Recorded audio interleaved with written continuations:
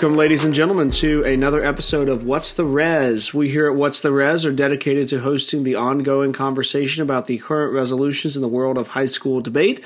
Today, it is my pleasure to welcome back on the show Blake Faulkner. Blake has been on here before. He previously helped us with getting ready for an LD resolution back earlier this season. Today, Blake's here and going to help us with some of his studies. Blake is a PhD candidate at the University of North Carolina at Chapel Hill. He's in the latter stages of that process and looking towards defense. Along the way, Blake has explored an awful lot of ethical theories and frameworks, and today we're going to have hopefully a good conversation about different ethicists and how that helps us shape our views in the era of COVID-19. Blake, welcome to the show. Thank you. Thanks for having me. Blake, before we get into it, catch us up on life. I understand there's a new Faulkner in your house now. There is. We have little Luke William, who is 2 months old yesterday.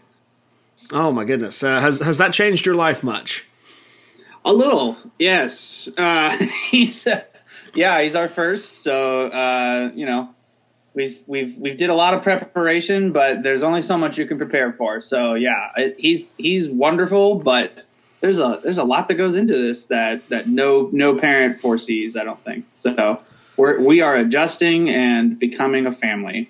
So I was on a different interview earlier this week, and a teacher candidate asked for advice about first-year teaching. And at least the first thought in my mind was that there's really no way to adequately prepare for being a first-year teacher. And I suspect being a parent is something similar, where you try. You educate yourself as much as possible, but really there's nothing for it but to kind of go through it one day at a time, I assume. Yeah, I'd say it's similar to the first time you're asked to debate or to get up and give a speech after an impromptu amount of time, and you have no idea what's going on, and you just have to do it a few times to figure out what's going on. Unfortunately, with a kid, you don't have the luxury of doing it a couple times beforehand. A dog might be sort of training wheels, or a pet would be a good training wheels for a kid. But that's the closest you can get, to a trial run. But yeah, there's a lot of unpredictability, a lot of chaos. And so, the coronavirus chaos, I have been pretty oblivious to because I've already been in a lot of personal chaos. So. Sure. Well, there we go. Now, do catch us up quickly on your dissertation. Do you have an elevator pitch version of your dissertation?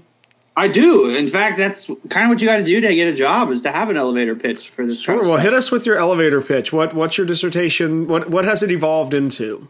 Yeah. So my dissertation is about the term political correctness and incorrectness. And I look at that term and I'm a rhetorician fundamentally. So I like to study how people argue, how people fight politically, how people use language and words in different ways. And so I wanted to know sort of what's behind our use of that word politically incorrect or politically correct. And I basically use Nietzsche to do that. And I argue that essentially it's a trope that we use we enjoy setting traps for one another, essentially, is the upshot of what I'm trying to argue. That it's really not a useful term at all, except it's very useful for giving us a sense of having been wronged, for giving us a sense of political legitimacy because of our suffering, and therefore we can marshal that suffering to whatever ends we may want to marshal them. That's fascinating. I remember Dr. Gamble years ago making an argument, I think something along those lines, that the labels right and left in politics are practically useless except how you define the other side. And But we use those all the time as if they're actually substantively naming the political landscape, when in reality, I simply refer to my political opponents in the more negative light using this terminology. Correct. Yeah, and that's how political correctness and incorrectness works, too. No one ever says that you're politically correct in a nice way. That's always a negative term. And also political incorrectness is always in a critical posture. It's always being offensive because it wants to mark out the problematic nature of whatever the politically correct is. Well, I'm glad to know you've been using a lot of Nietzsche in there, because I indirectly mentioned you in my philosophy class a couple weeks ago. We've been reading Nietzsche's Genealogy of Morals, And that still to this day is the only main text of Nietzsche that I've read substantive portions of. I'm no Nietzschean, and I freely confess to my students that I think of myself as a dabbler in philosophy. So I don't have immense formal training in philosophy, but I love reading it and helping students understand both the broad strokes of what a philosopher is up to and then the particulars of the text we're reading. And in Genealogy of Morals, the question quickly came up about whether or not Nietzsche is being descriptive in this process that he sees, and he thinks that this is how good and evil come about as these sort of terms that the powerful use to inform what the powerless should think of themselves as, and so on. Or is he prescribing what he wants to have happen? And is he saying that we should do this and we need to recover a sort of aristocratic morality? If I remember, and I hope I didn't misrepresent you, because if I remember correctly, you think Nietzsche is being more descriptive than prescriptive. And I tend to read that and think he is being more, I think he's implicitly prescriptive. I don't think he's explicit about it, but I think he's couching all of this in such terms that he has to be being really, he's prescribing an ideal at the same time as he's describing a historical process. What are your thoughts on all of that? This is exactly the distinction I wanted to start with. So I'm glad you started here, because this is the distinction that makes ethics, basically, is the distinction between what sort of a pithy way of saying it is the distinction between what is and what ought, the is and the ought. Or the descriptive, as you're saying it, is the is or the nature of reality, and then the ought, which is how things ought to be, or the prescriptive area. I do think Nietzsche is being descriptive. However, if we're going to put this category into his terms, he does not believe that there is such a thing as the ought. He says several times that, this is the problem of Nietzsche, is that it's very difficult to get a sense for his philosophy as a whole from just reading one book or one set of essays, because he's such a fragmented thinker. So often you have to, I've had to read, 2 or 3 other books, and that usually reveals another book, in a better way than if I had just read one book by itself. Genealogy is where I started reading Nietzsche, but it became a lot more, apparent to me what he was doing after reading The Will to Power or The Twilight of the Idols, or really Beyond Good and Evil is kind of the central starting point for Nietzsche's philosophy. So yeah, I would say he says many times in other texts, and he alludes to it in Genealogy, that he doesn't think there's such a thing as moral phenomena. There is no moral phenomena for him. There is merely moral interpretations of any given phenomena. So he thinks that basically their perspectives are what we're talking about when we're talking about morality. And so when he's describing how morality comes about, I think he is trying to be descriptive. Does he have an imperative? That's an interesting question. When you look at Nietzsche's text in Genealogy, he definitely sounds like he likes the noble morality more. And I think that's right. I think he's a classicist. He's someone who read the Iliad and got really jazzed about it. I read the Iliad too, and I love it. So I understand the enthusiasm, but I think he definitely sympathizes with it, but he does not believe that we can get back to that Greek heroic, Achilles kind of way of dealing with suffering that he finds admirable. He thinks we're beyond that because the slave moralities dominated us. But he also says things in the Genealogy that are very complimentary of the slave morality. He says, we'd be altogether too stupid without the slave morality. It's made us much more intelligent, much more clever, much more interesting. So I think that there is a sort of fair analysis you can see in Nietzsche, but he often dips back into mockery and accusation and lampooning of his opponents. And so he's such a weird stylist that it's difficult to see. He's not being a sober, objective description. That's not what he's offering. But I do think he fundamentally thinks that morality is a phenomena that we need to describe in human behavior. He doesn't really want to tell you how to be ethical. He doesn't really want to do that because that would mean he believes morality is a thing. And he doesn't. He thinks it's a way of interpreting reality.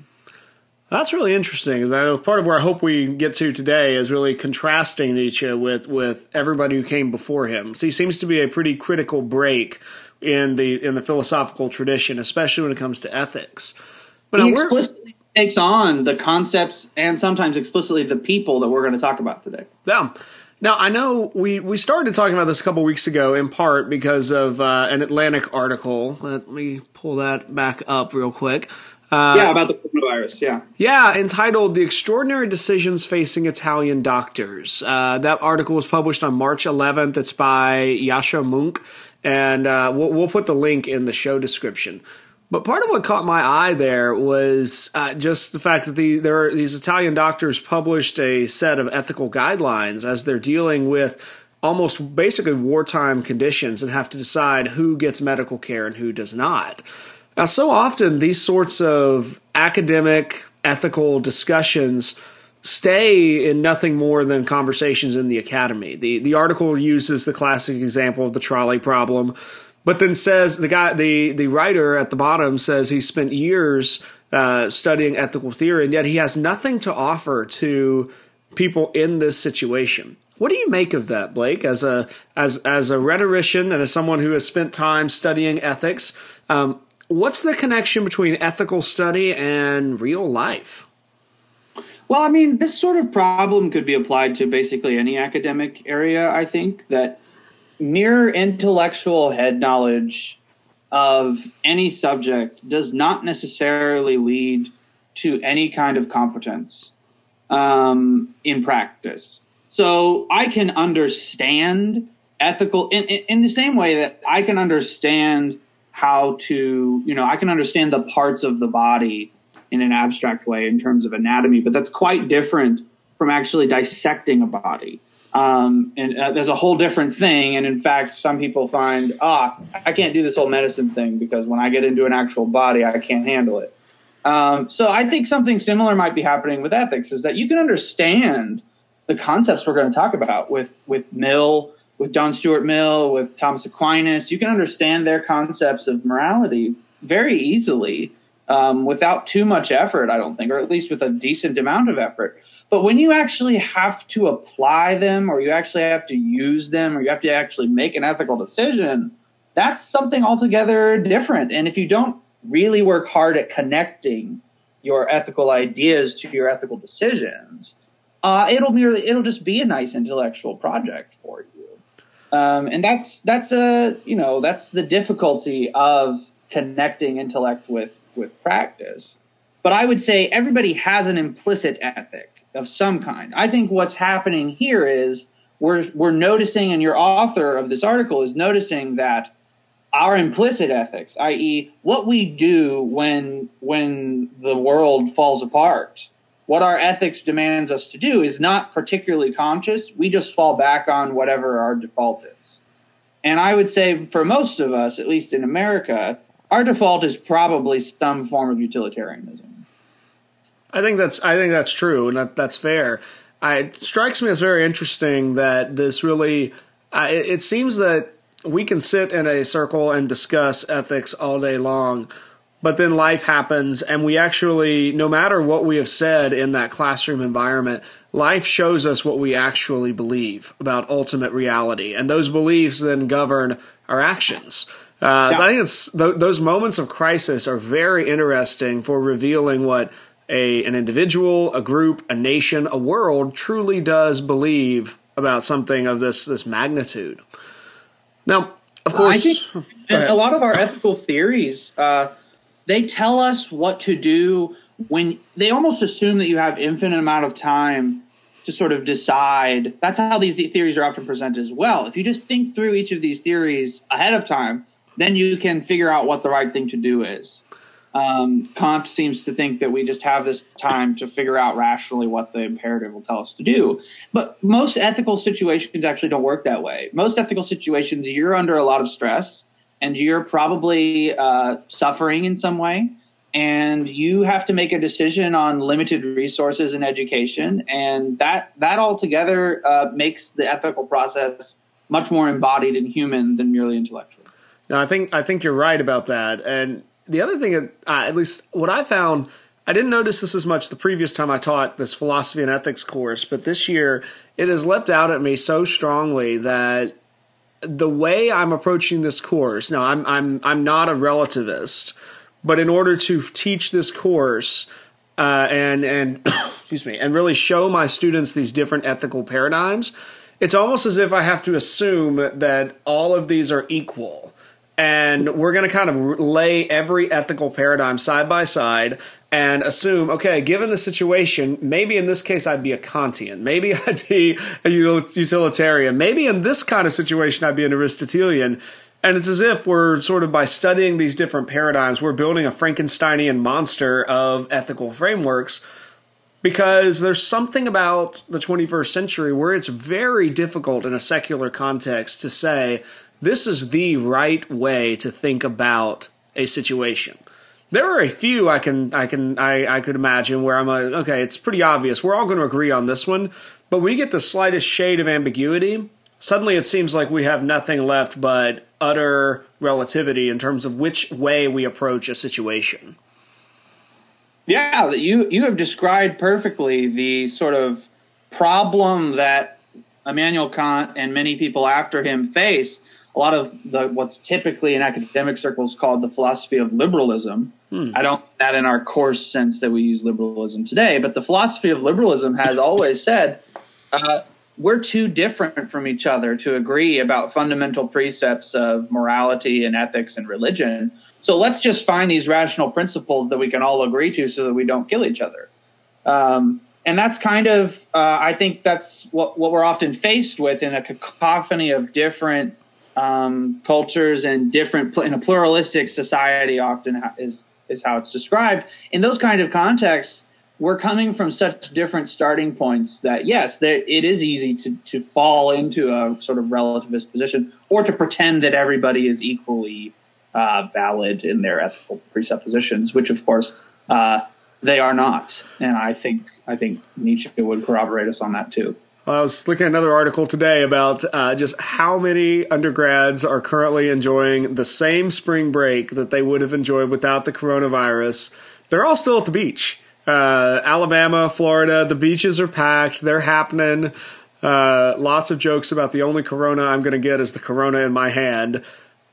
In that moment, you have so many people who have gotten such great press from this thing. They really are. But in that moment, I think you see the difference between what people might cognitively think versus what they actually believe. And you have to look at those. You used that word embodied earlier. I think it's a great word for that. You have to look at the embodied actions of a person to really know what they think. Well, before we dive into kind of a quick survey of ethicists, let's do our groundwork, since this is, of course, a debate podcast, not just a philosophy podcast, though those two do go hand in hand pretty often. Oh, are you there? Oh, yep, I'm still here. Can you hear me? Yep, we're good. All right, good. So, Blake, in what way is ethics tied to Lincoln-Douglas debate? How would you connect those two things? Well, I think a lot of debate presumes certain ethical frameworks. So it can be kind of confusing. I don't know if Lincoln Douglas uses these terms still, but I remember there was always this distinction between a value proposition and a policy proposition. And so a lot of people told you, oh, when we're doing value arguments, that's when we're doing ethics. And when we're doing policy arguments, we're not doing ethics. But I think, in a Lincoln typical debate round, you have what are called impacts. Mm-hmm. Or harms, if I'm not mistaken, right? Yep, that's right. Yeah, so when you have impacts, usually what the debater is doing is they're telling me, these are the things that we can prove are going to happen or are likely to happen as a result of X policy.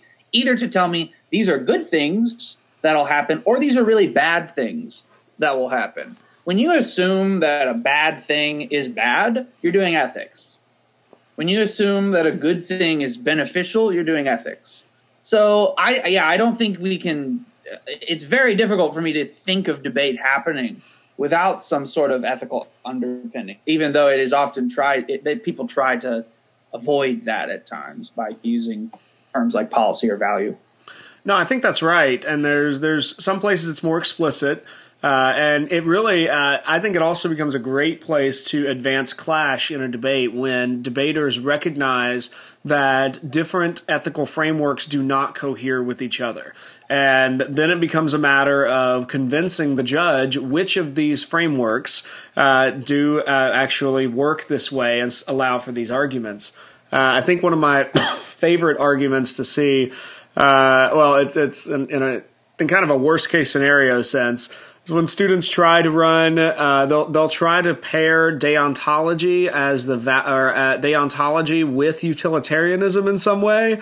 And then when the opponent says, no, you cannot do that, I am almost 90% ready to give the opponent the vote right then and there, because they recognize a duty-based ethic cannot go with a consequential framework and mix. Those are oil and water.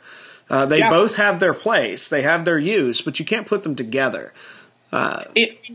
I think it's because we live in a world that's so impacted by Kant and his descendants. People like John Rawls he's a Kantian political philosopher. Our legal framework, our way that we address wrongs in distributive justice and giving people resources in certain fractions based upon their need and their suffering, that's often very resonant with people who study Kant. But we also live in a very utilitarian world that thinks we can predict consequences of our actions and predict the amount of pain or pleasure that we can inflict. And yes, I do think that, strictly speaking, Kant is one of the best critics of utilitarianism ever to exist. Because he calls all of utilitarianism a hypothetical, essentially, a hypothetical imperative. You're presupposing that you know what's going to happen as a result of things you do. And he says you can't do that. Well, that's probably a great point to transition then. Let's spend a few minutes thinking together about the major ethicists of the Western philosophical tradition. Thought it might work as a good pattern for this. If we kind of, one of us will probably just go back and forth here. We explain kind of the major piece of that philosopher's ethical system, and to see if we can use responding to a hospital with not enough beds and too many patients as a running example to kind of exemplify these different ethical frameworks. So we'll kind of run in the order of Aristotle, Aquinas, Kant, Mill, and then back around to Nietzsche at the end. I'll start us off with Aristotle, since I honestly don't know Aquinas' ethic nearly enough to cover that one. So I'm really looking forward to what you're going to give us on Aquinas here in a second. Sure. But Aristotle literally kind of, as much as anyone can be said to invent the system of ethics, he kind of does, as he wrote the first book entitled, gets abbreviated as the Ethics. It's technically the Nicomachean Ethics. And he's literally in that book attempting to lay out a system of good habits for his son that become, over the centuries, it becomes kind of the go-to ethical framework for, the next 1,500 years or so, that really dominated the Greco-Roman world and dominated the medieval Christian world of medieval Europe. And Aristotle's ethical framework, in a nutshell, is not that complicated. It's based on the idea of the golden mean applied to life situations. And I'm blanking on the actual name of this. Blake, help me here. What's the name of his system? Virtue ethics is the term used to describe it. Yeah. Right. And the way virtue ethics work is that you find the virtue by paying close attention to what is the extreme and what is the deficient in a given ethical scenario. So, and the actual virtue is located right down in the middle. It's the mean between those two extremes. So the classic example he gives deals with courage, where the abundant or the excessive action is, he calls foolhardiness. It's where a soldier just runs straight towards the enemy. He doesn't have a spear, a sword, or a shield, but he's charging at the enemy very foolishly. He is going to die, and he does not care. He's a foolhardy soldier. Well, your deficient extreme is the idea of the coward, is the one who is in the ranks. They've been ordered to march forward, and the coward just turns and runs. He just can't do it. The goal of what you want for the virtue of courage is you want that doctrine of the mean, where in the middle you have the man who is wisely courageous. He knows what he needs to do. He knows why he needs to do it. So he goes and he marches with his unit and in the phalanx, and he takes up his arms and he fights. He's neither foolhardy nor is he cowardly.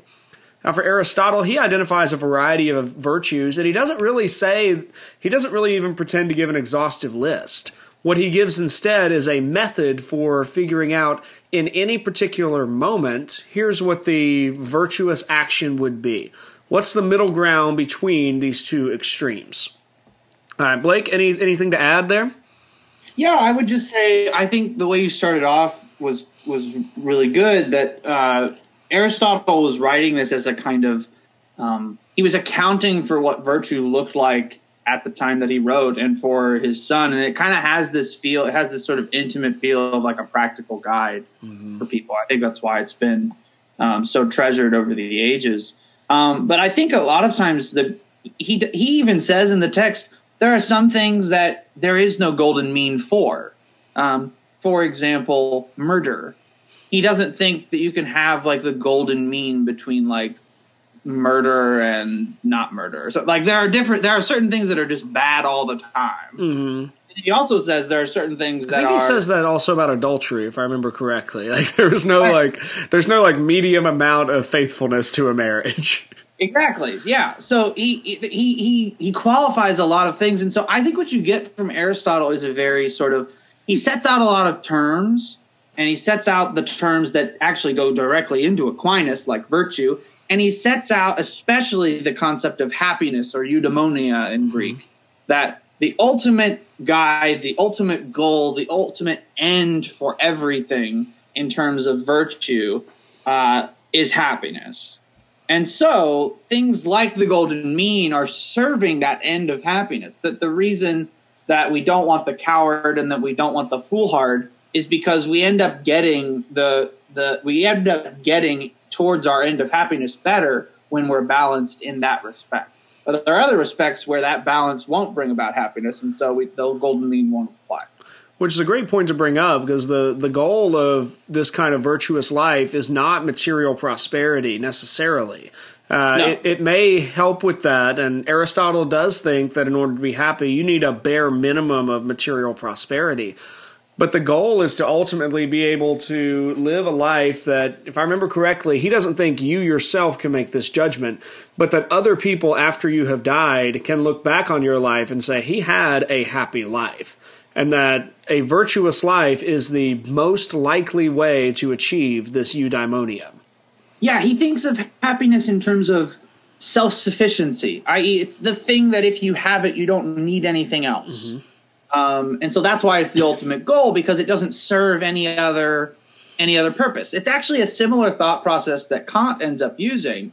He's like, what is good all by itself and nothing else? What's pure goodness? That's kind of what Aristotle's doing, but he arrives at a different conclusion, and he thinks that this sort of long-lasting satisfaction with life, that's the ultimate end. And when you have that, everything else sort of falls into place. So, Blake, how do you think Aristotle would solve the Italian doctor's dilemma?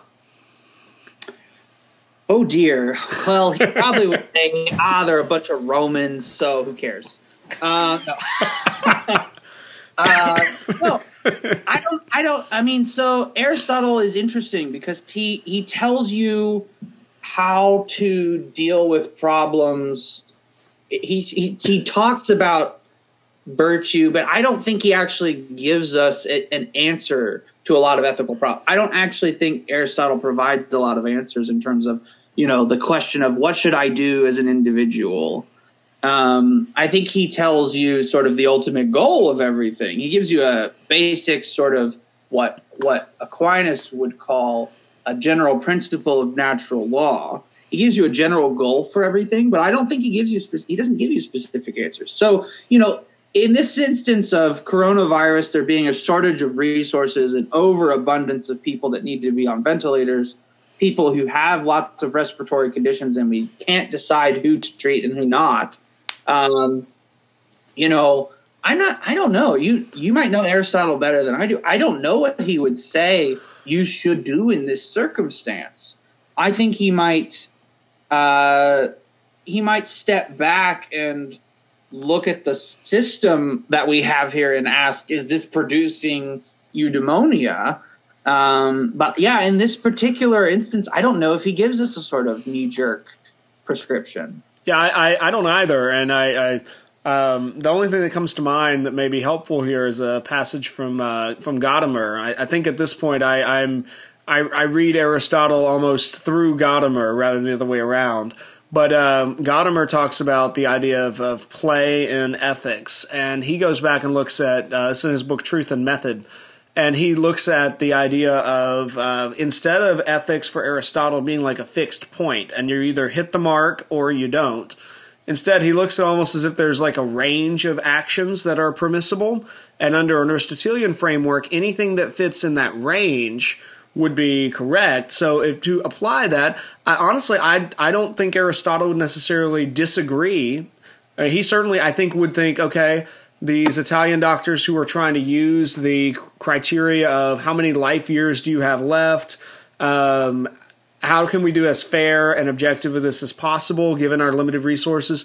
I think he would see that's a rational decision and therefore a good human action without even trying to say, is it the best action or the worst action? I think he would put it somewhere in between the field of ethical behavior.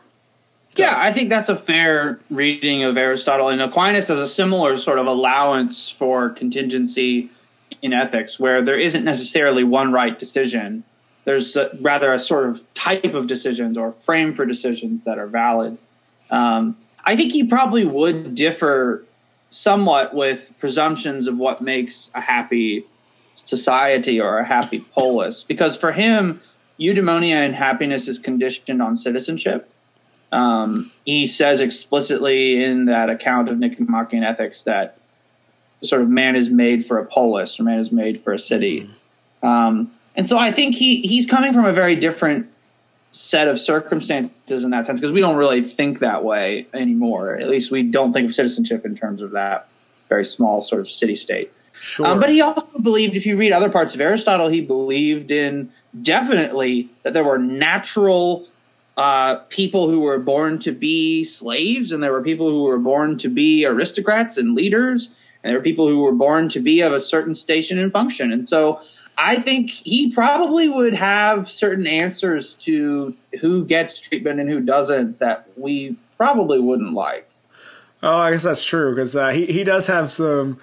I know it's always fun to have students wrestle with Aristotle's concept of natural slaves and natural aristocrats.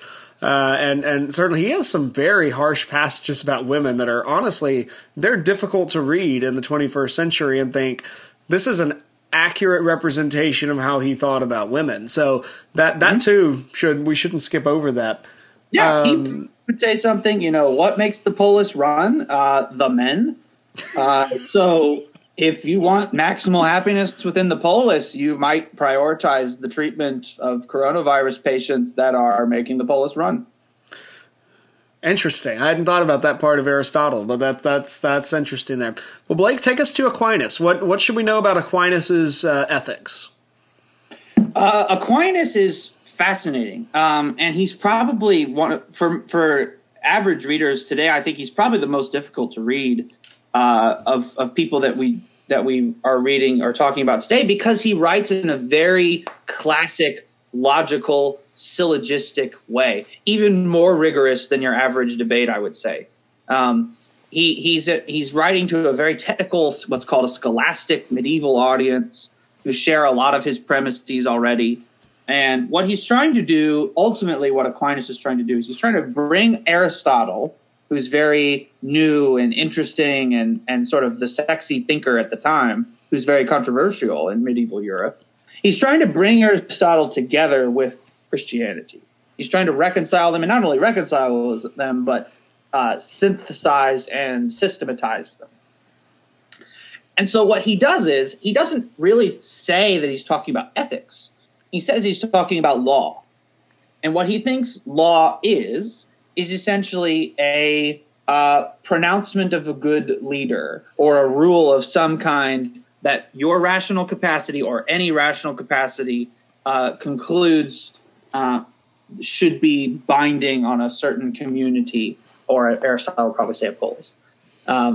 So what he does is he has four different types of law. He has eternal law, which is God and God's rational capacity governing the whole universe as his community. And then he has natural law. That's the next tier. And natural law is it's when humans get to participate in a little sliver of God's eternal law. And then there is divine law, which is when God tells you what to do in, say, the Bible or the Ten Commandments or in an explicit command. And then there is human law, which is what most of what we're talking about and most of what other ethicists talk about only. Human law, which is literal, could be literal laws like governmental laws, statutes, your HOA, but also your individual decisions in practical life. Human law for him is when you have to make a decision in the moment with lots of factors going. This coronavirus issue, I think, for him would fall squarely under human law, but is definitely guided by what he would call general principles in natural law. And Aquinas is rightly considered sort of the beginning of natural law theory that many other thinkers like John Locke and others pick up later on. So in that case, and Aquinas would have, does he see really, do governments have total freedom in kind of how they apply those general principles of natural law? Or are there specific kind of guiding rules for how they would apply those in specific circumstances? Do they have? This is an interesting question for Aquinas, and as with many of these thinkers, you kind of have to ask not just what does this thinker think, but who after them in their tradition, what do they think? So the sort of key ethical thinker in Thomas Aquinas's line today is Alasdair MacIntyre. And he has a different take on Aquinas than others. And so you may have to parse out some of this on that level. But in terms of just Aquinas, he would say the principles of natural law are not up to you.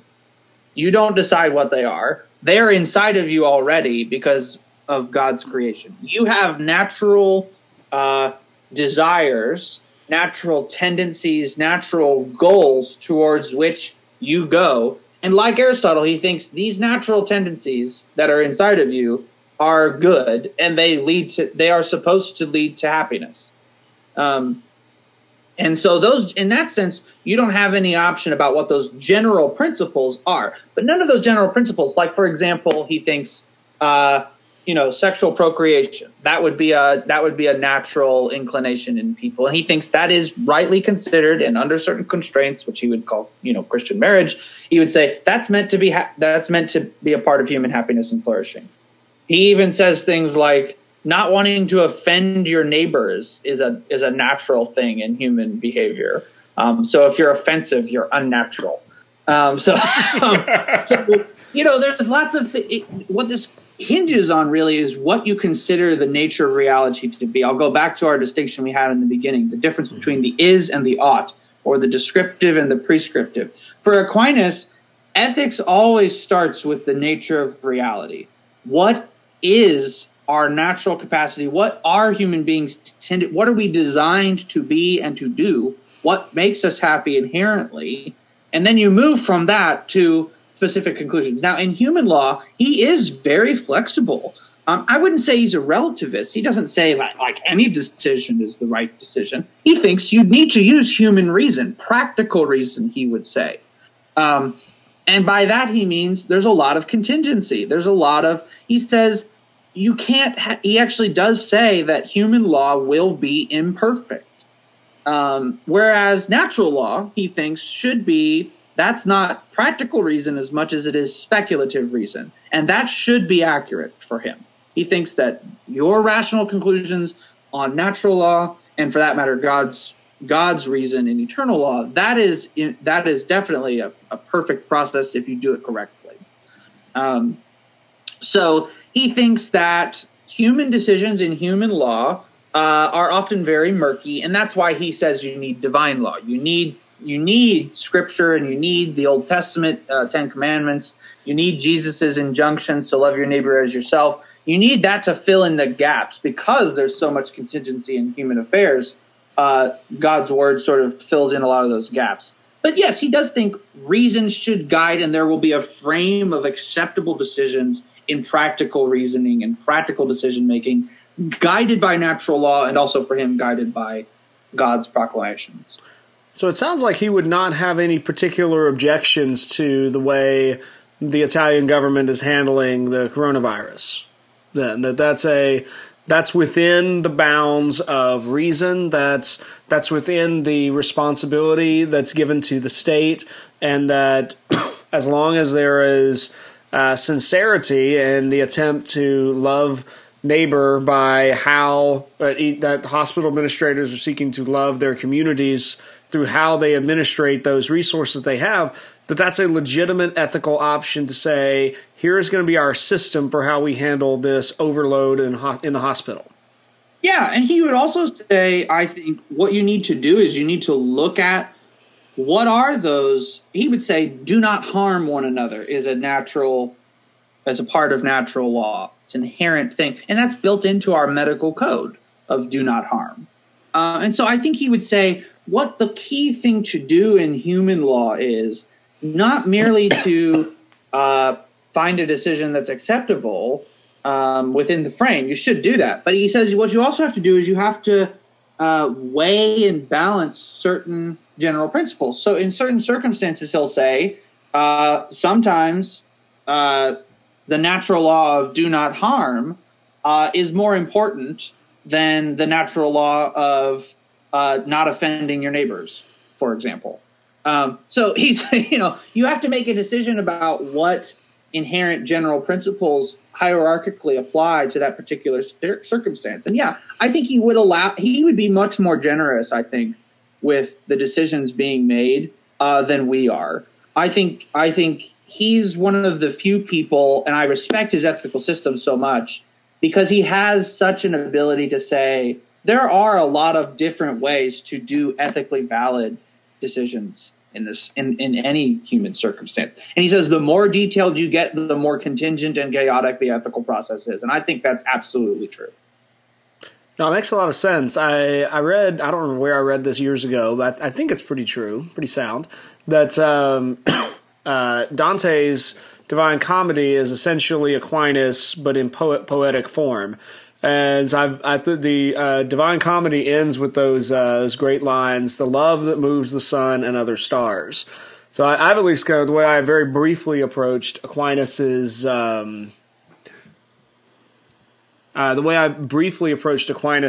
ethic was really in terms of kind of like that key idea of Christian love and how that Christian love motivates actions.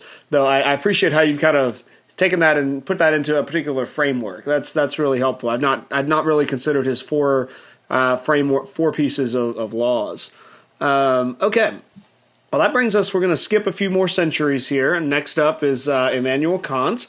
I'll briefly narrate Kant, and then I really want you to correct anything you feel like you want to or add to in Kant. Do you mind if we cover Mill first? Because I think Kant makes more sense. Even though Mill comes after, utilitarianism kind of precedes Kant, so I think it might work better. Sure. All right. Do you want to take Mill, or do you want me to take Mill? I don't mind Mill. Yeah, I can take Mill. Yeah, and then you take Mill. Kant. That's fine. Yep, go for it. So John Stuart Mill is a part of this tradition of utilitarianism, which actually precedes him with a figure called Jeremy Bentham. And so it was around, the ideas of Mill and the ideas of utilitarianism were around and popular when Kant ends up writing. And what Mill does is I think a lot of people sympathize with Mill, and I think implicitly Americans, whether they've read Mill or not, probably are some branch of utilitarianism. And what utilitarianism says is the ultimate goal sounds on the surface very similar to what Aristotle says is the ultimate point of ethics, which is happiness. Or sometimes they'll say pleasure. And particularly what he thinks the goal of ethics needs to be is the maximization of pleasure and the absolute reduction, so far as it's possible, of pain or harm. And so what he tries to do, and what utilitarianism, I think, is trying to do, is it's trying to make ethics scientific. It's coming at a time when science is sort of the God term for people. For that matter, it's the God term for Kant as well. Scientific reason is what academics want in order to legitimize their projects. And so people like Mill and Bentham want to say we can literally quantify the amount of pleasure and happiness and or pain and suffering that any given action will provide. And so what you do is you make a decision on ethics or on public policy. These were very politically active people as well and had very radical views for their time. Mill is one of the most radical feminists of his time because of some of his utilitarian ideas. He thought, women experience pleasure and pain in the very similar, if not identical ways as men. So why do we give them different political treatments? So he's a fascinating figure. And also, I should say, often a part of this tradition of what I refer to as liberal philosophy, even though he's different from Kant. But he's often used by people in these philosophical camps. But he would tell you that basically when you're faced with the decision about what to do, you should, or say in the coronavirus, what decision will minimize suffering or maximize pleasure? And so for him, it doesn't really have anything to do with some kind of rule. It doesn't have to do with any kind of law. It doesn't even have to do with human nature particularly, or with the nature of reality, I would say. I would say it doesn't have a lot to do with the nature of reality as much as the impact of your decision or the sensory experience of people's decisions. And he does think of happiness as a long-term thing, but he also thinks of it as kind of a quantity. So he'll say, people rightly ask, well, how do I know that,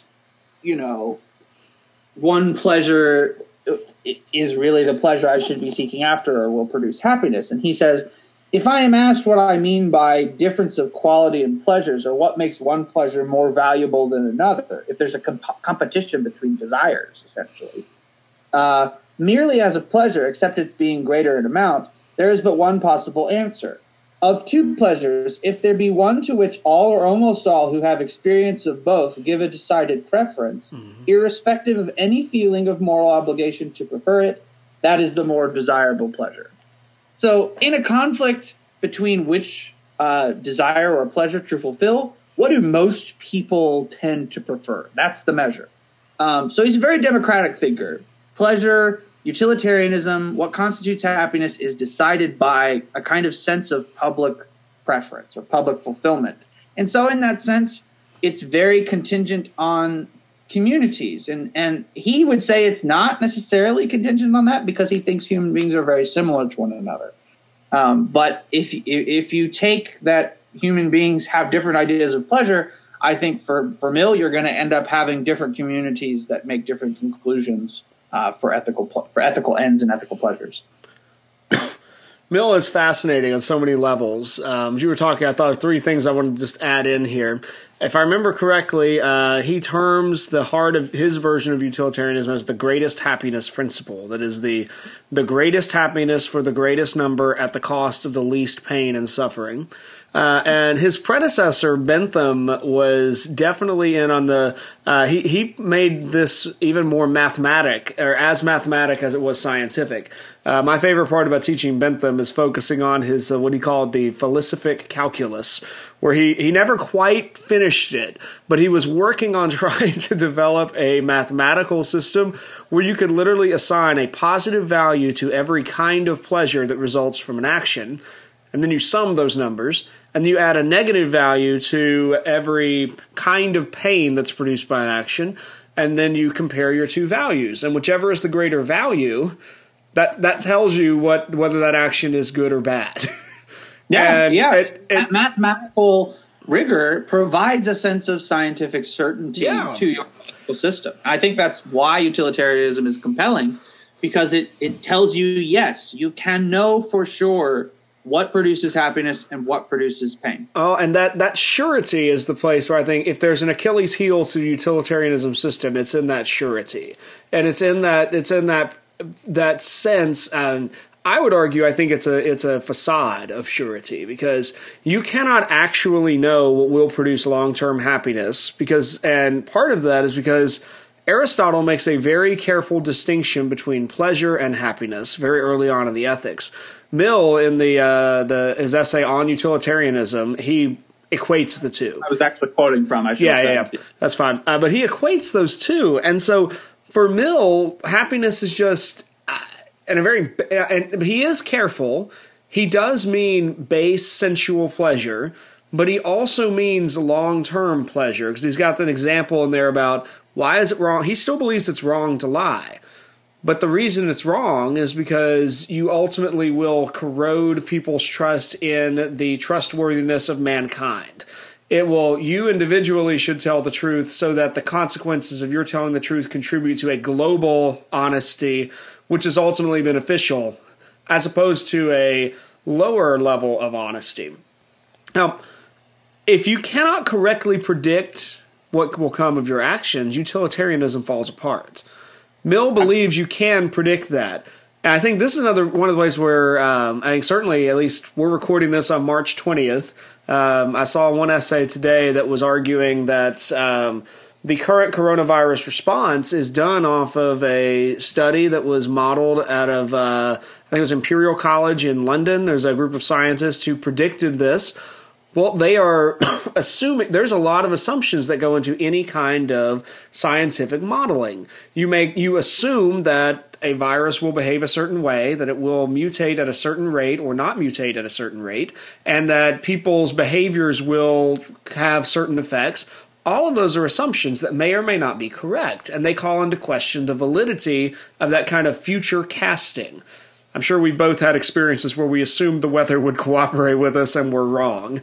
And that's the predictive value of science is absolutely critical to this ethical theory, because if you can, I have no problem with using predictive measures in mathematical formulas. I don't have any problem with predictive measures of calculus that tell us what's going to happen if you make a bridge in a certain way. I don't have any problem with predictive measures for physical matter. But it turns out that living beings and organisms and humans are much more difficult to predict. Mm-hmm. And so I often think that this certainty that scientific utilitarians try to apply to human behavior is often a category mistake. But that's me speaking from a humanities point of view. And I think the theory of Aquinas allows for this. It allows for much more contingency in human affairs, even as he also allows for certainty on the level of certain forms of reason and principles. Now, it is worth noting, since we are following a sort of history of philosophy approach, that Mill, in our list of 5, he's a breakpoint in at least these two senses. His philosophy is entirely immanent rather than transcendent based, meaning by that his philosophy is not appealing to some sort of metaphysical reality. His philosophy is entirely based on the actual events of this world that we can see. Mm-hmm. And as such, part of the reason he goes that route is because very early on, Mill develops a pretty intense skepticism about the existence of God. And that forms part of the radical nature of his philosophy and his political views in 19th century England. That was not a common view in 19th century England among intellectuals. He's part of that shift. Now, he's not, as far as I know, he's not like full-blown militant atheist like Nietzsche is, but his philosophy is thoroughly shaped by the fact that he doesn't have much hope for providence or miracles or anything. He's looking instead at just the mundane things that are scientifically measurable, and that's where we look to for ultimate truth. Mill is definitely a child of the Enlightenment, a product of the Enlightenment. And so in that sense, he is championing human reason and human capacity to change the world and understand it. And so, yes, he doesn't want to rely on, to him, that would be opposed to relying on what Aquinas would call divine law, or allowing these crutches of morality to decide things for us. Although it should be said that him being a creature of the 19th century, on utilitarianism, 19th century British society specifically, Mill definitely does, he explicitly says in that text that he thinks his philosophy is the most natural extension of Jesus' statement to do unto others as you would have them do unto you. So I don't know how genuine that is, but I share your skepticism of his religiosity for certain. Yeah, but he definitely thinks that his ethics is consistent with Christian ethics. Well, and because he does say that. You're right about that. He does. I remember we focused on that in class because that's something that struck people as rather odd. But at the point where he tries to make Jesus into a utilitarian, I'm pretty sure that is a not very subtle attempt to cloak his philosophy in something that will be more palatable to most people of his day. Indeed, and he's probably accused of being various forms of pagan or something at that time. I have no doubt. His philosophy does not lend itself to some kind of individual sacrifice for others, and certainly the logic of Christian salvation, it really kind of becomes horrific if it's like, well, God the Son thought, you know what? If I let myself die, if I suicide on a cross, then that's going to result in 10 billion souls saved, and I will do that. And it changes salvation from an act of divine mercy and love to one of economic calculation, which is kind of terrifying. I mean, that just is awful if that's the case. He anticipates being accused of a merely quantifiable, merely a thinker of quantity in terms of ethics. But I think that is often what he falls into, that he is thinking of the greatest good for the greatest number. And so the coronavirus article that you link immediately refers to what's called a trolley problem. Mm-hmm. And trolley problems are only compelling to utilitarians. Trolley problems are, there's a train coming, it's going to run over 100 people. If I pull the lever, the train will run over one person. I should pull the lever because one person dying is less bad than 100 people dying. That's a utilitarian calculus. It expressly relies on mere quantity of pleasure and suffering to make the decision. Yeah. So, but it is also a very clear-cut way to quickly decide something. I mean, it doesn't take long to make a utilitarian calculus. And it is exactly what this Atlantic article cites as kind of the way these doctors are reasoning. They are following a utilitarian framework. So it's a very common approach today. So. Yeah. Okay, well, let's shift gears then over to Immanuel Kant. I was pulling this up a minute ago. I want to make sure I got the title right. What I've read from Kant, and I assume, Blake, you're probably better read in Kant than I am, but I'm pulling all of this from his Groundwork for Metaphysics in Morals, and that's the key text that I'm most familiar with from Kant. It's also known, it has another title because it's translated, The Fundamental Principles of the Metaphysics of Morals. Oh, I didn't realize it was the same text. Okay, cool. I think it's the same text. Yeah, It's just a different German. It's a translation from the German. Kant was a prolific philosopher. He's from Königsberg in Prussia. He's an 18th century philosopher, and if Blake called Mill a child of the Enlightenment, Kant was living smack dab during the middle of the Enlightenment. He is a high Enlightenment philosopher, and he does a lot of things. He's famous for inventing the Critique. He writes the Critique of Pure Reason, a critique of... he has 3 different books that all involve a critique.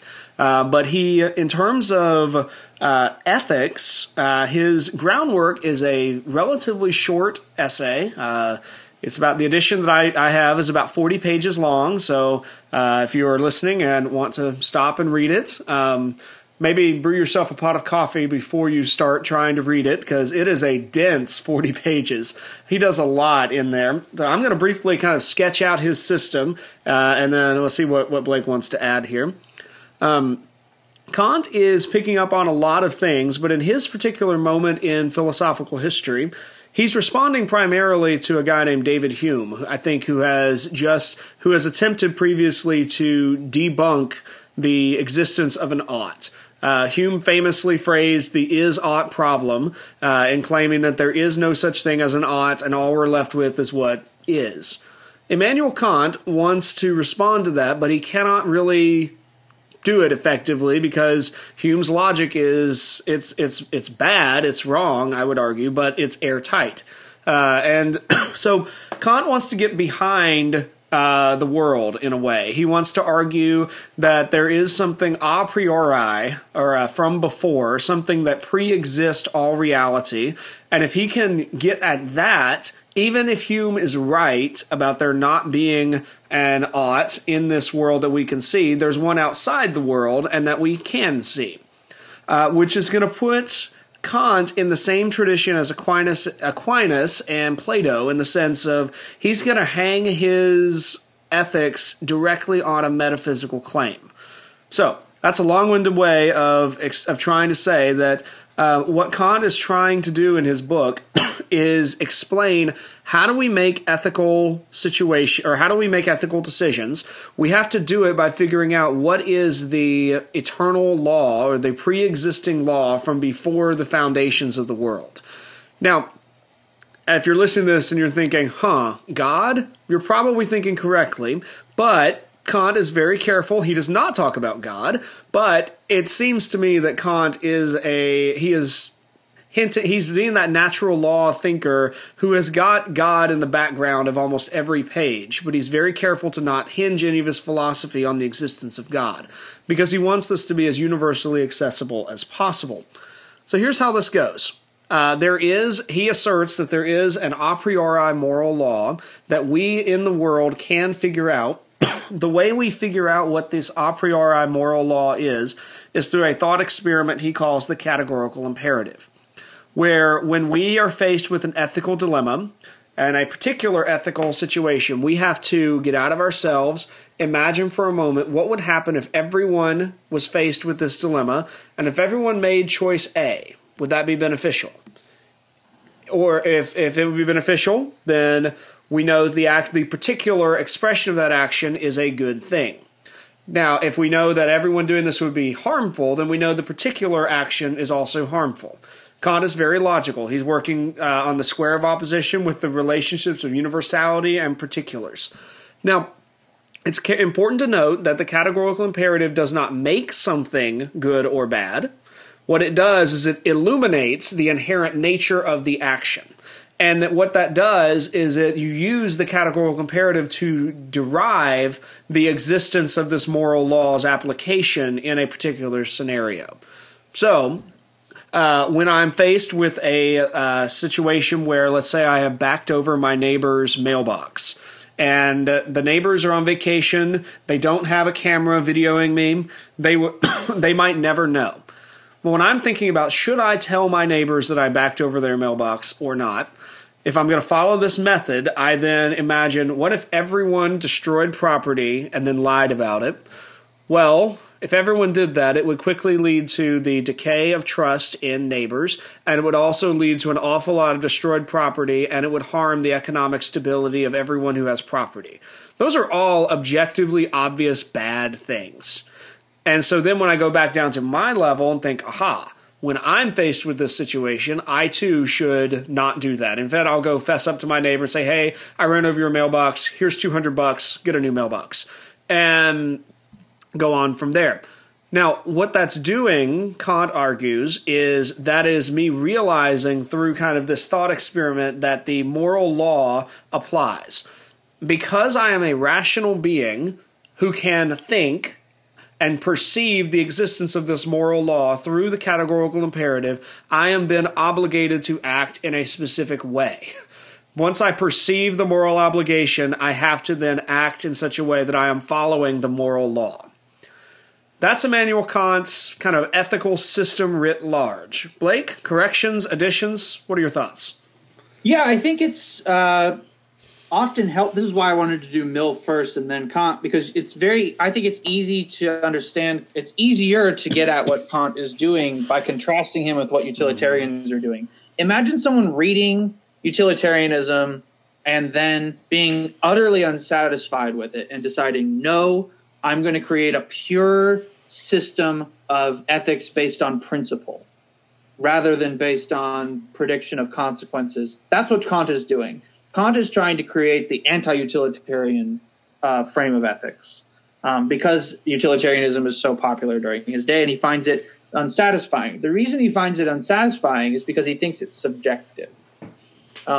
He is a rationalist through and through. If Kant is anything, he is some form of rational idealist trying to reconcile his idealism with empiricism, with David Hume, as you say.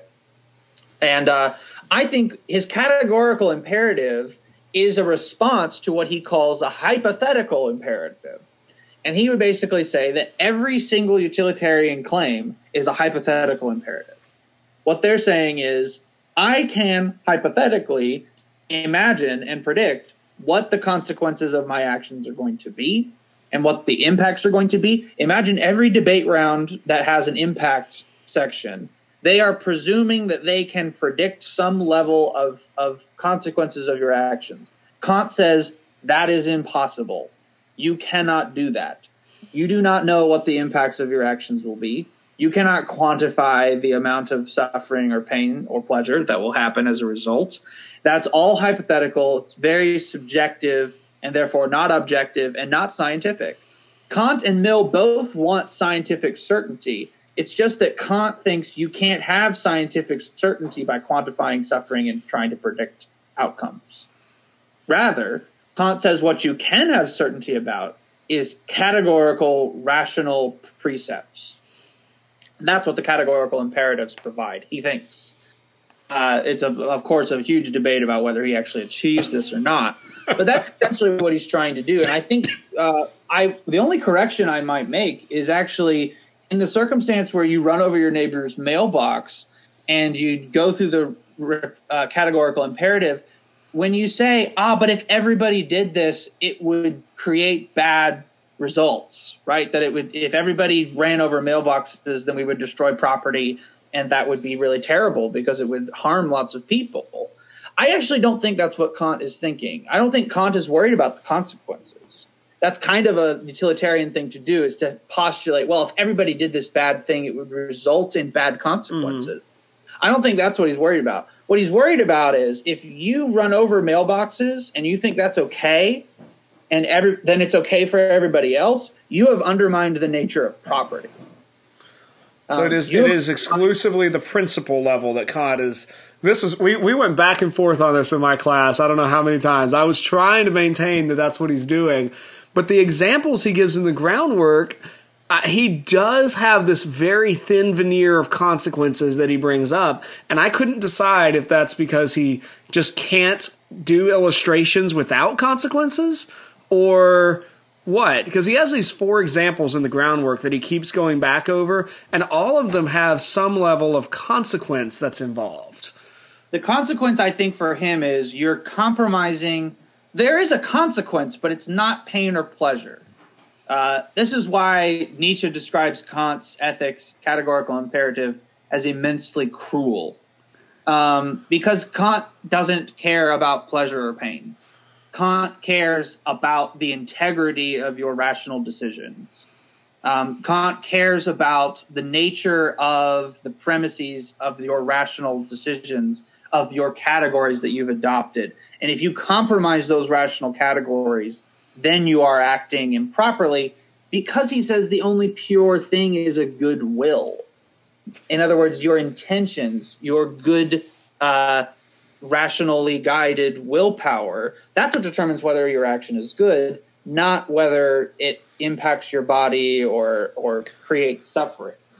So he's very worried about lying, for example, because if you allow, it's not because lying will make people unhappy. It's because if you allow, in fact, stopping yourself from lying might make you unhappy, right? Mm-hmm. I mean, in many cases, going to your neighbor and telling them that you ran over their mailbox is going to make you unhappy. At the very least, I'm out $200, and depending on the neighbor, my neighbor may not be okay with this. I mean, may sue you, and you'll have a misdemeanor or something on your record. Who knows? There's lots of bad things that are going to happen. That's not the issue. Kant says your happiness is not what should be deciding your ethical framework. What should be deciding your ethical framework is this a rationally guided decision that's consistent with the principles that all humans accept? He doesn't say just your personal principles. He's like, all human beings have the same, if you're a real rational being, you have the same categories. So he's a universalist, and he thinks that we'll all arrive at the same conclusions because we all have the same reason. I think when he's worried about theft, when he's worried about lying, he's worried about the fabric of society falling apart, not just falling apart in terms of actions, but like the very rational concept of law falls apart if you don't have some basic form of say, perjury, or the very basic sense of human interaction and trust that we all depend upon. In this sense, he kind of does have a natural idea of human capacity, of reason. He thinks that if you threaten reason with your ethical decisions, that's immoral. That's the real moral offense. He even goes beyond. He goes beyond humans too, and this is one of my favorite little side notes for Kant, because he has, I think it's in section 1 or 2 of the Groundwork. He has this little paragraph. It's like, we humans are the only rational animals we know of so far, but there might be others out there. And if so, he believes they too are governed by these same rational categorical precepts that we can derive using the categorical imperative. Indeed. And he also, you should recognize, this is a problem with all Enlightenment texts, but they also consider people we would consider human beings. There are other texts where Kant looks at certain, tribes in other countries that don't seem to really be guided by reason. And Kant's quite comfortable with saying they're not human. I remember when I last studied Kant with Dr. Mark Linville in Faulkner's program. He did point us to a few other texts that they're not in the Groundwork, but Kant has a justifiable reputation for being quite racist, and which he's not unique in that. I mean, it's like every European in the 18th and 19th century was racist, it seems like. Right. I mean, it's pretty banal to point out that someone during his time is racist and sexist. It's pretty obvious and inevitable.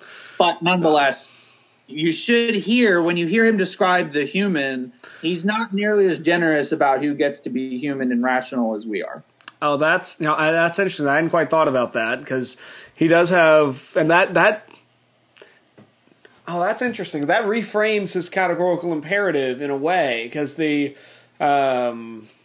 and who gets to be because by section 3, when he's dealing with the kingdom of ends versus the kingdom of means, and who are the legislators in the kingdom of ends, if it's only people who are as rational as he is, I'm afraid it's going to be that's a pretty aristocratic group of legislators. That's not this broad thing. Yeah, the important thing, I think, is not to say, let's follow Kant to the letter, as much as this is a tradition that's started by Kant in many respects, and it's more important, I think, to recognize the principles and the ideas that get carried through by other people who are much more generous about humanity and rationality, like John Rawls, for example. And John Locke, for that matter. There are other Kantians who very much don't fall prey to some of the things that Kant falls prey to. Sure. Well, now, I'm thinking about this. I don't know that Kant is terribly helpful for issues of a hospital dealing with an overabundance of people needing treatment. Because I'm not entirely sure how I think his universal, his theory is not very adaptable to changing circumstances, I don't think. What do you think? Would you use this method to kind of make a decision about whether we turn someone away or get them bed space or set them up in a hallway or something? I think he might say that I think he would have a very sort of intellectual academic way of getting out of this problem. So I don't think he wants to say that we never have to make hypothetical imperatives or that we never should make them. I think he allows for the possibility that, yes, you have to make decisions all the time that are based upon hypothetical circumstances that you can't predict. He would just say, you can't say that that's a moral decision. Which I think is fair. I mean, it may be the case that there are times when we have to make a decision and we simply have to recognize I'm making this decision regardless of the moral cost of the decision. It is the decision that must be made today, and whatever results come from that, we will deal with tomorrow. But yeah, and I can see that if you're making a decision based upon consequential hypotheticals, you are probably doing something you have to do. But you are not doing something that you can be sure is right. Oh, I think that's a helpful way to frame this. You can only be sure that something is right if you are being rational and pure in your will to do the rational thing. Which gets us into a whole different one of the things I always struggle with, and that is theologically, is it possible to have a good will? But that's a whole other conversation for a whole other podcast. Oh, yeah. Kant would say yes, but he would probably say most people don't. Okay. Let's stick with a German theme. And most people are utilitarians, and I think it's true. They have many more factors they're worrying about rather than just whether they're doing the right thing. Sure. Well, let's get back to Nietzsche then. That's where we started all of this. Blake, run us through kind of Nietzsche's ethics and what is he saying about ethics? How is it different from these other four guys we've been talking about? And where do you see Nietzsche applying today? Yeah, so I really don't think that Nietzsche provides an ethic because I think he wants to say that ethics and morality, he's a critic of ethics and morality, and he thinks it is what's often called an epiphenomenal thing. He thinks that morality is a perspective imposed. All morality, any of these people we've talked about, all morality is a perspective, a frame that you impose on reality. It is not at all an indication of things that are real. And so for him, Aristotle, he even says at one point that Aristotle cannot abide the idea that we could have desires without some ultimate end, because that would mean that we're just infinitely desiring things that are empty and vain. Nietzsche says, yeah, you are desiring things that are infinitely empty and vain. That's what he's willing to go there. And this is sort of the courageous aspect of Nietzsche's text, is that he thinks that a lot of ethicists aren't willing to face difficult truths. And so they create these systems of ethics in order to account for their suffering and to create comfort in certainty. That issue of certainty in utilitarianism, the issue of certainty in Kant, he thinks those are measures for people that ultimately they serve to comfort people in times of uncertainty, which we are certainly in the midst of with the coronavirus. So I can sort of go through what I think he centrally criticizes, which he's thinker, if you want. Sure. Yeah, I think that would be great.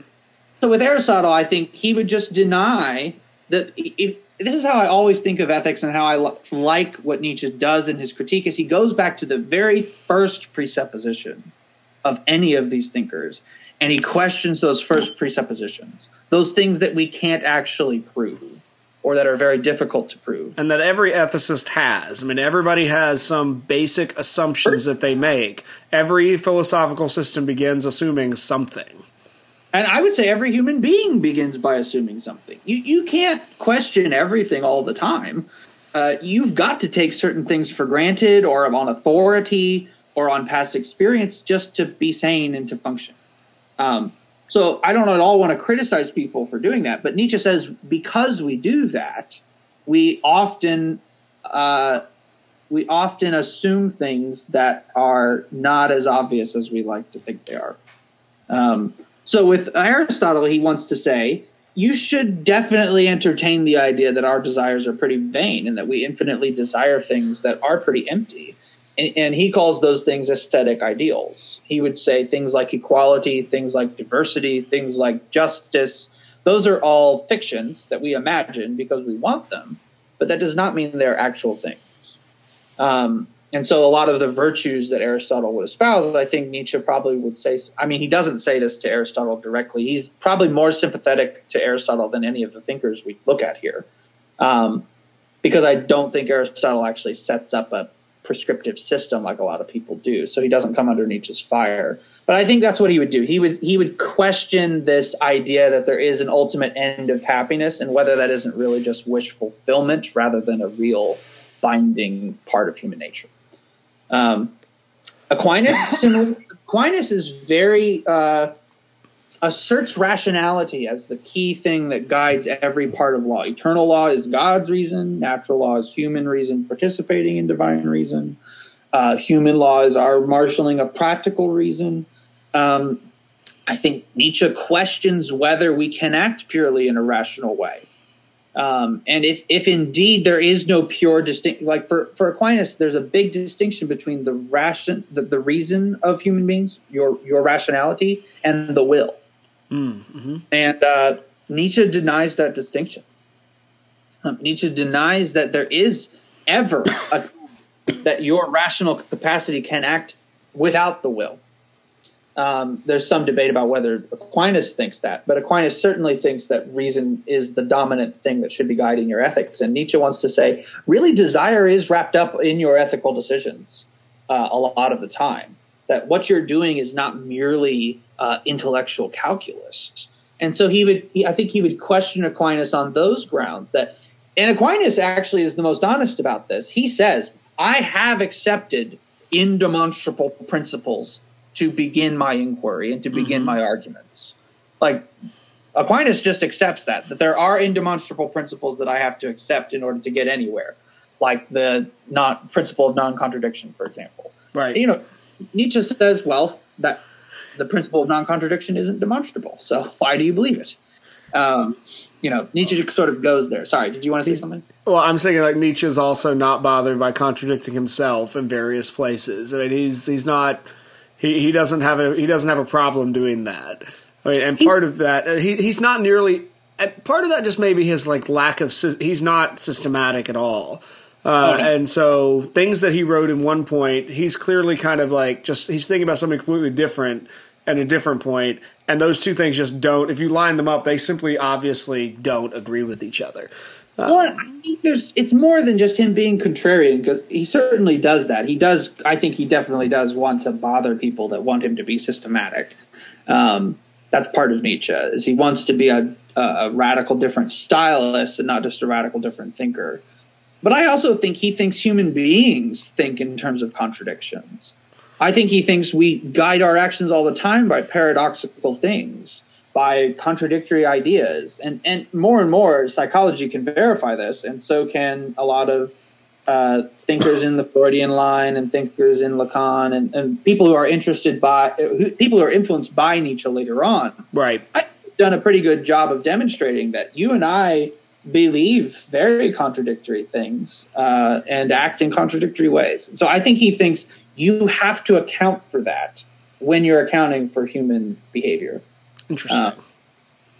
So that's kind of how he would put a plank in Aquinas, among other things. He has other critiques of Aquinas. I would assume that as much as in part of what we read in Genealogy of Morals, Nietzsche speaks specifically to Jewish law and to Jesus as being kind of the primary mechanisms for the slave morality affecting the slave revolt in the sphere of morals through the transvaluation of values and such.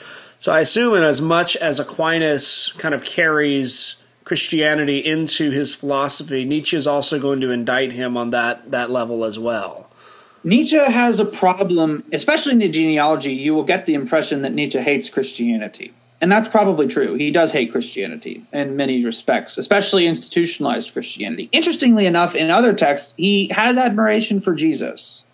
And so how do you square that? I would say he does have problems with Aquinas, and what he criticizes Aquinas specifically for, he has this long Latin footnote, as though you know Latin. He just sort of assumes you know Latin. So the text usually has to translate it for you. But he quotes Aquinas, and then he also quotes Tertullian on the same subject, a Christian thinker of antiquity. And he quotes them both on, Aquinas does apparently say this in a part of his Summa, that the saints will look down on those in hell and enjoy their suffering. And Nietzsche that, And he says that is slave morality. I know you have previous episodes that have talked about Nietzsche's idea of slave morality, but it's this imaginary revenge that we get obsessed with and that controls most of our actions. And he thinks that Christianity often has, especially in people like Aquinas and Tertullian, and he would say people like even like Pascal or many others, they have this imaginary revenge that they fantasize about. Because, like Jews, Christians have a sort of they use suffering to legitimize their decisions, and so they say, "I am most worthy of power, or I'm most worthy of doing things, or my ethical decisions are warranted because I have suffered more than the oppressor, and the oppressor should be over." He thinks that there's sort of this oppressor and oppressive attitude inherent in Christian ethics and Christian morality. And so that's kind of the big thing that he attacks in Aquinas. Now, what does he? Any thoughts on Nietzsche against Kant or Mill? Does he interact with their thinking at all? He directly mentions Kant in the Genealogy, and he mentions utility or utilitarianism in the Genealogy as well. He doesn't drop Mill's name, but he clearly addresses their philosophy. He would say with Kant, he would have a similar critique of rationality that he had with Aquinas. He levies that critique explicitly. But he also thinks that this is an example of sort of self-loathing and self-hatred on Kant's part. I mean, if you could think about it, what Kant is doing is he's saying no to everything that cries out in human nature and human compassion. If you think about it, for example, the classic example of, like a Nazi knocks at your door and you're hiding a Jewish family in your basement, and the Nazi asks you, "Do you have Jews in this home?" And everybody in our culture would say, well, you are obliged to say, you're obliged to lie. Basically, that's how most of us would say. We would all say, you need to lie to that Nazi. You with me? Yeah. Yeah. Right? We would all say, that's wrong. They're going to hurt them. They're going to execute them likely. They're going to put them in concentration camps. We know that. We can predict that. So lie. And that will create more happiness, and we will be better off having done that. That seems like a very normal thing. Even if you're not a utilitarian explicitly, that seems like a very reasonable response to most people. Kant says, no, tell them the truth. And if you want to be a moral person, if you want to act in a moral way, that's what you have to do. And to Nietzsche, this is the most egregious example you could possibly think of, that it just erases everything in the human being except for rationality. He thinks this is what Enlightenment reason ultimately does to human beings, is it's excruciating, and he calls it cruel because it erases everything about us that is not intellectual or rational. That's fascinating. I can resonate with that much of Nietzsche. I mean, that Kant has, he seems to not have that lack of flexibility is troubling. When I was teaching Kant, I usually found myself, my students are much more relativistic. So I found myself really defending Kant almost completely, because it took about 6 weeks before I could get students to actually think deontologically. And even then, they were doing it so that they could pass my quiz, so it was rather consequentially motivated. But still, they had to demonstrate that they could think, this is the principle, here is how this person should act according to the principle, regardless of action. And so, but in reality, I can feel the tension there that Nietzsche is homing in on. Right, yeah, and the key problem with Kant for me is that it is not a positive ethic. It's not a substantial ethic. I think what really Kant is doing, he's very helpful for telling you what not to do if you want to be moral, and he's very helpful for telling you what is purely good and moral. But he's not very good for setting up, say, if you ask the question, what's the best way of having a good society? Or what's the best way of running a family? Or what's the best way of organizing an institution? Kant doesn't really, his ethics don't answer those questions. It's a very individualized, what I should or shouldn't do. And mainly it tells you, no, don't lie, don't cheat, don't steal, It has a lot of do nots. And so for him, it makes sense that this is, I sympathize with Nietzsche saying, this is a man who has predicated his philosophy on human self-loathing. Like, that's basically what Nietzsche thinks. He thinks that the slave morality ultimately rests on self-hatred, whereas the noble morality ultimately rests and begins with self-affirmation, with affirming what I am and who I am and what I'm capable of doing, and not having shame and guilt about what I'm good at and what I am capable of. Oh, Blake, that's probably a helpful spot to transition to a couple of closing questions. I'm keeping an eye on our time. We're about to hit an hour and a half, so good stuff. Gosh, yeah, that's kind of amazing. Done a lot of thinkers, so I know this is great. We're currently if like other schools in North Carolina, I have to figure out how to do online learning next track. I'm probably going to assign this episode as at least 2, maybe 3 days worth of stuff for my philosophy students. It's also a great summary of kind of everything we've done this year in ethics. So, Blake, with all of that as kind of our background, how would you describe the relationship between ethics and metaphysics? Are they necessarily connected? Does one drive the other? And what order would you put them in if one does, in fact, drive the other? What pushes the other? Yeah, and I think this ethics and metaphysics is sort of they're the more advanced terms for, I think, the basic distinction we began with, which is versus ought. Metaphysics is about the nature of reality. Ought is about the nature of ethics, or what we should do, even though it may not actually be reality itself. So if you accept that distinction, which of course I've shown you people that Nietzsche doesn't accept that distinction. He does not believe that ethics is a proper category opposable to metaphysics, but also is the nature of reality essential as a starting point for determining what you should do in your daily life? I think yes. I think that actually has to be the first place you start with ethics. I think if you begin with ethics without starting with metaphysics, or what is real, what you consider to be true from the beginning, your fundamental starting points, if you do that, then it's not because you don't have a metaphysic. It's because you're ignoring the metaphysic you already have. So I don't think ethics are possible. It's not possible to make a decision about the coronavirus or about anything, about lying, about running over your neighbor's mailbox. It's not possible to do that without taking certain things for granted as true. You have to take certain things for granted. And we must ask, what are those things you're taking for granted, and should you take them for granted, or are they justified? I think those are great thoughts.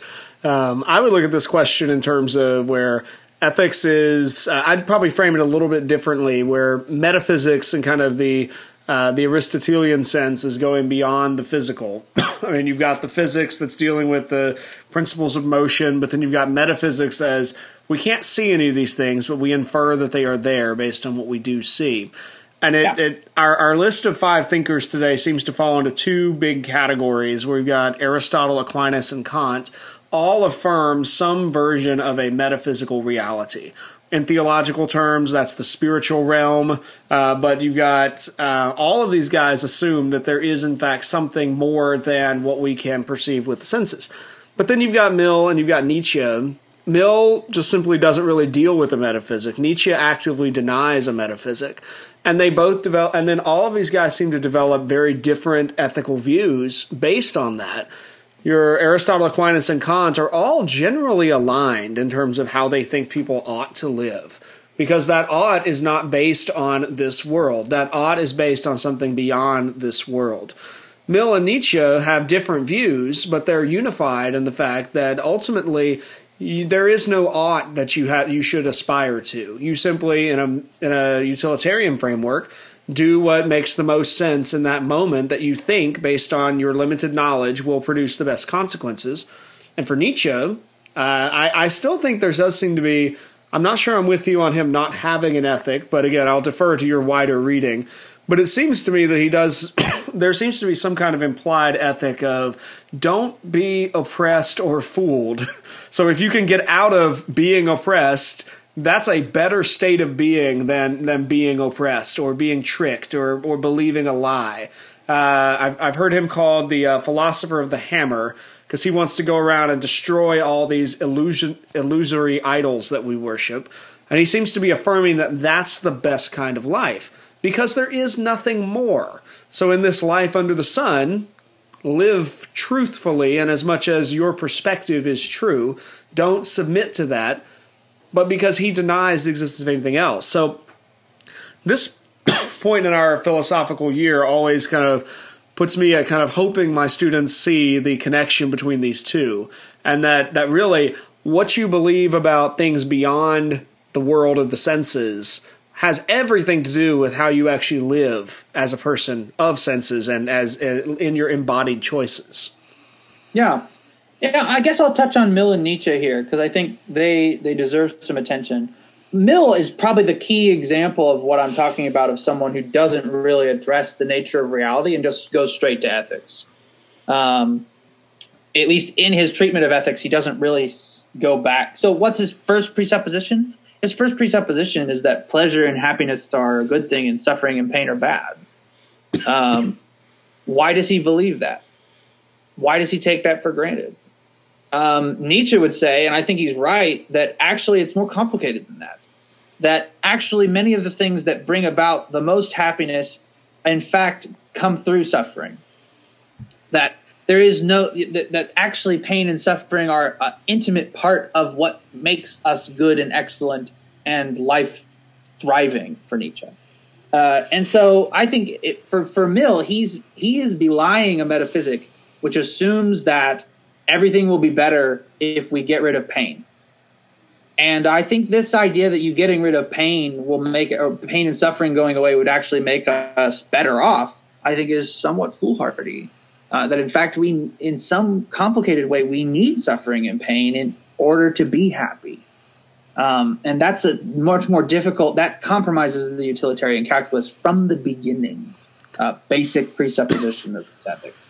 Nietzsche, if I were to get, again, he doesn't accept the is-ought distinction, I don't think. So it doesn't mean that he doesn't believe in an ethic as much as he doesn't think it's a category. So you're right to see that he has kind of an ethical impulse in his, because he's kind of doing both at the same time. What he wants to do is, if you were to, in the greater literature of Nietzsche, which I don't expect other people to have read because it's difficult to read even one thing by Nietzsche, let alone 2 or 3 or 5. But he does advance a project where he wants us to be life affirming rather than life denying. And I think if you were to pinpoint something that Nietzsche thinks we are going towards, he doesn't think, he thinks if you're going to be life affirming, you'll be life affirming. If you're going to be life denying, you're going to be life denying. He's kind of a determinist. So can you have an ethics if you're a determinist? Not really. If you believe that people are the way they are and there's not a lot of choice, he doesn't believe in free will, ethics doesn't make sense to a thinker like that. So I think Nietzsche believes we are moving in a direction where right now the life deniers, the Kants, and he thinks the Mills too, the life deniers, and he thinks Christianity's done this too, people who want to wallow in guilt and self-pity and self-loathing, they are the winners of history so far.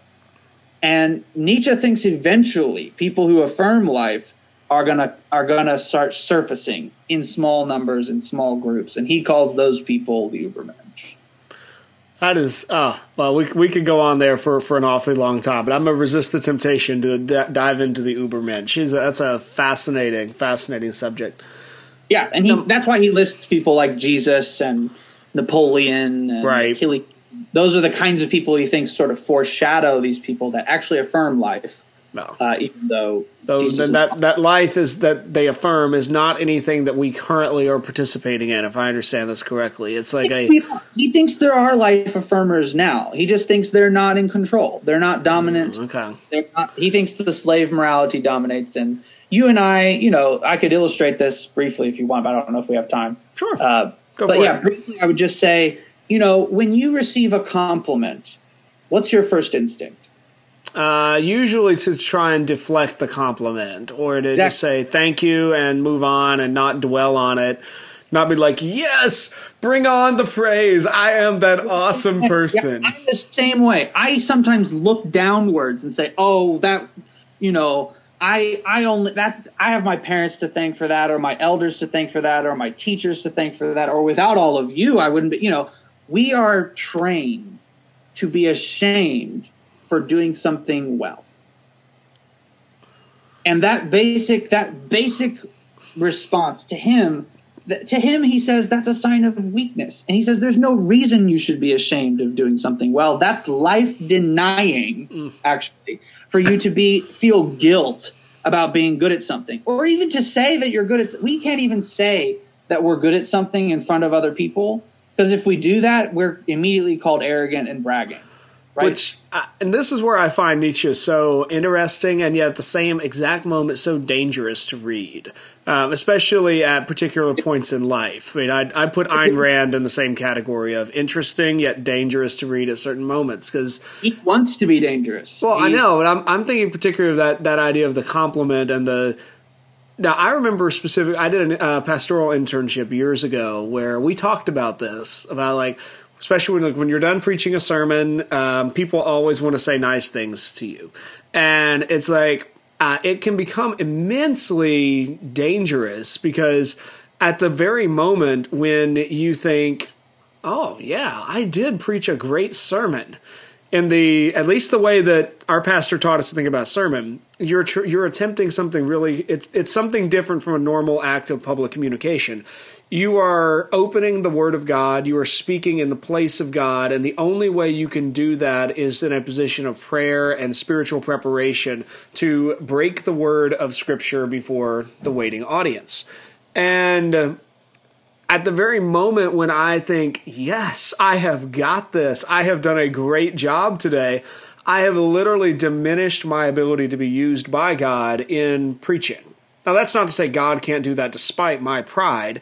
But as soon as I am open to seeing that pride as a beneficial thing, I've really removed myself from really being able to serve in that way. And so what I just find really dangerous is that Nietzsche's right in the sense that we are trained to cultivate that humility from the earliest days, especially those of us who are good at public speaking. We quickly learn that we're not supposed to tell people, oh, you should be quiet now because I'm really good at talking. We shut that down in kids real fast. Yeah.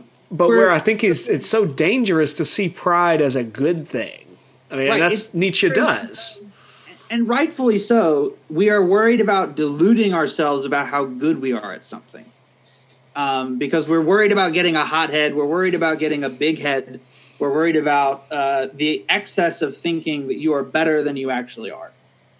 And I think Nietzsche would concede that. But I think he would say we've gone the extra mile and said, you can never even admit that you're good at anything. And he would say that's also an opposite extreme. I'll leave you with an Aristotle quote here. I know we're running close on time. So this is what I think Nietzsche would agree with this on Aristotle, because Aristotle's from an earlier time, pre-Christian, before a lot of Christian deep sense of guilt takes hold. And so he says this in the Nicomachean Ethics. He says,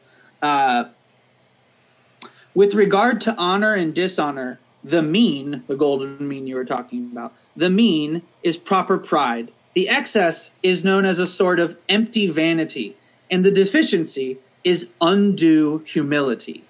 And as we said, liberality was related to magnificence, differing from it by dealing with small sums. So he says there's such a thing as excess of pride or empty vanity, which is what we're worried about here, right? When we tell people don't get, absorbed with your own self-worth or brag about your achievements. But he says there's also such a thing as undue humility, which is feeling like you're inferior when you're not, or feeling like you can't do something when you actually can. And Aristotle would say that's also excessive. You should also be okay with saying that you are. The key is not to never say you're good at something. The key is to say, I'm good at something when I'm good at something, and I'm not good at something when I'm not. And I think that's the corrective that Nietzsche's trying to offer. Nietzsche's trying to offer admittedly an extreme alternative to what he thinks is an excess of guilt and self-loathing.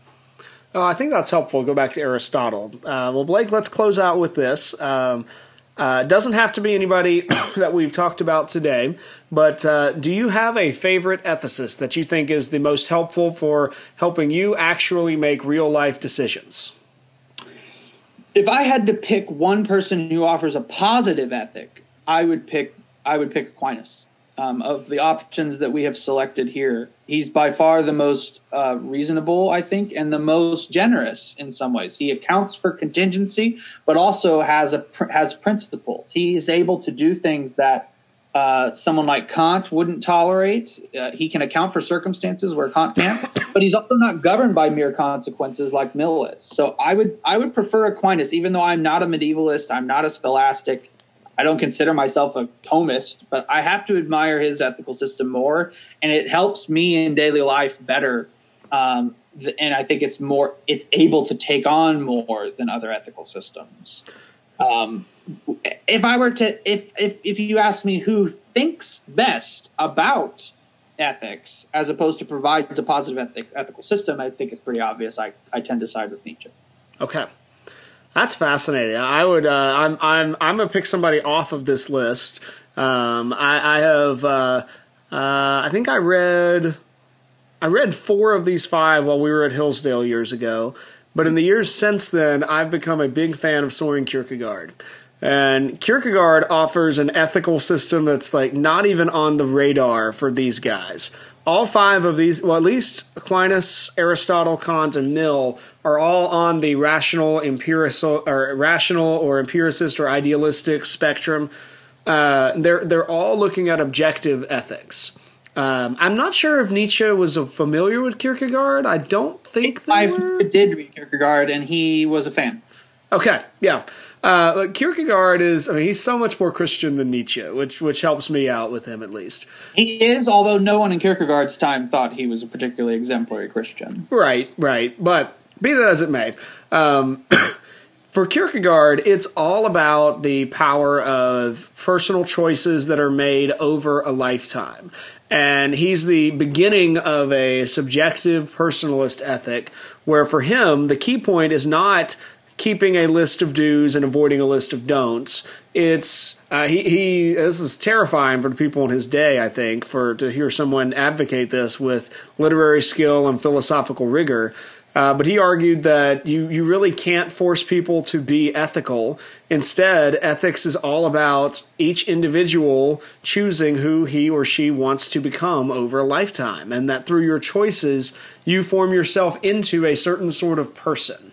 Now he does. I think he lays that theory out in his book Either Or, and then he in Fear and Trembling he does add a hefty theological component to that, which is really fun. I haven't read Either Or, but in Fear and Trembling, especially if one is coming from a Christian perspective, Fear and Trembling is very useful. And I think in that text, I don't know about Either Or, but in that text, he opposes ethics with faith. Mm-hmm. And so I think in that sense, we have to ask the question of what's your first starting point? And I think ultimately Kierkegaard would say there's something above ethics for the Christian. He would. And in that one, and I don't even know if he would say that they're opposed, because he talks about the Knight of Infinite Resignation is somebody who can reason himself to something. And that the Knight of Infinite Resignation, he has examples from the classical tradition, and he places himself in that position as well, where really he calls the hero of antiquity, with Agamemnon as his chief example, is the son of ethics, in whom ethics is well pleased, with like direct correlation to Jesus' incarnation. But there's something there. The Knight of Faith is the one who goes past that, and in going past that through faith, he ascends above ethics, and that, in my mind, seems to resolve a lot of the tension between, like, well, I've got a buffet of ethics, and I'm going to take a little bit of this and a little bit of that. Kierkegaard helps us get above all of that and say, here's the actual right. But, of course, to get there, you have to agree with Kierkegaard that the right is found in the nature of God, and he also locates that beyond rational proof. It's why he calls it the absurd. And it's all kinds of fun. Yeah, it's not metaphysics for him. It's the absurd. Yeah, I haven't read Fear and Trembling since undergrad, but I'm pretty sure he uses the word ethics to say, you know, when Abraham is faced with the choice to kill Isaac because God has commanded him to sacrifice Isaac or not. I think he explicitly says, if you use ethics to decide that, you won't kill Isaac. No, he does. Yeah. But if you go before ethics, then you get what Abraham has. And that's terrifying. And he uses that example on purpose to terrify us. Yeah. Well, he doesn't think anybody can read. It's weird. His example of the Knight of Faith is not something. I had a couple students who were reading. We read the whole thing this last track, and a couple students were like, "Well, so how do you get this faith?" And I'm like, "Well, you kind of can't. You either have it or you don't." And I guess, very similar. You can understand why Nietzsche sympathized with him. He would say either you have a life affirming attitude or you don't. Yeah. They are much more determinist in their thinking in a lot of ways. Oh, that's fascinating. Well, Blake, thank you so much for joining us for a coronavirus quarantine episode of What's the Res? And ladies and gentlemen, thank you for joining us on this episode. We hope that you've enjoyed. If you want to get in touch with us to give us your thoughts on this episode, let us know who your favorite ethicist is or who you like to go to for LD frameworks. You can get in touch with us in a variety of ways. You can email us at whatstheres@gmail.com. You can find us on Instagram, Twitter, and Reddit with the handle @whatsttheres_. You can also find us on Facebook at facebook.com/whatsttheres. We appreciate all of your support, and we look forward to joining you next time. Until then, work hard, speak well, and seek the truth.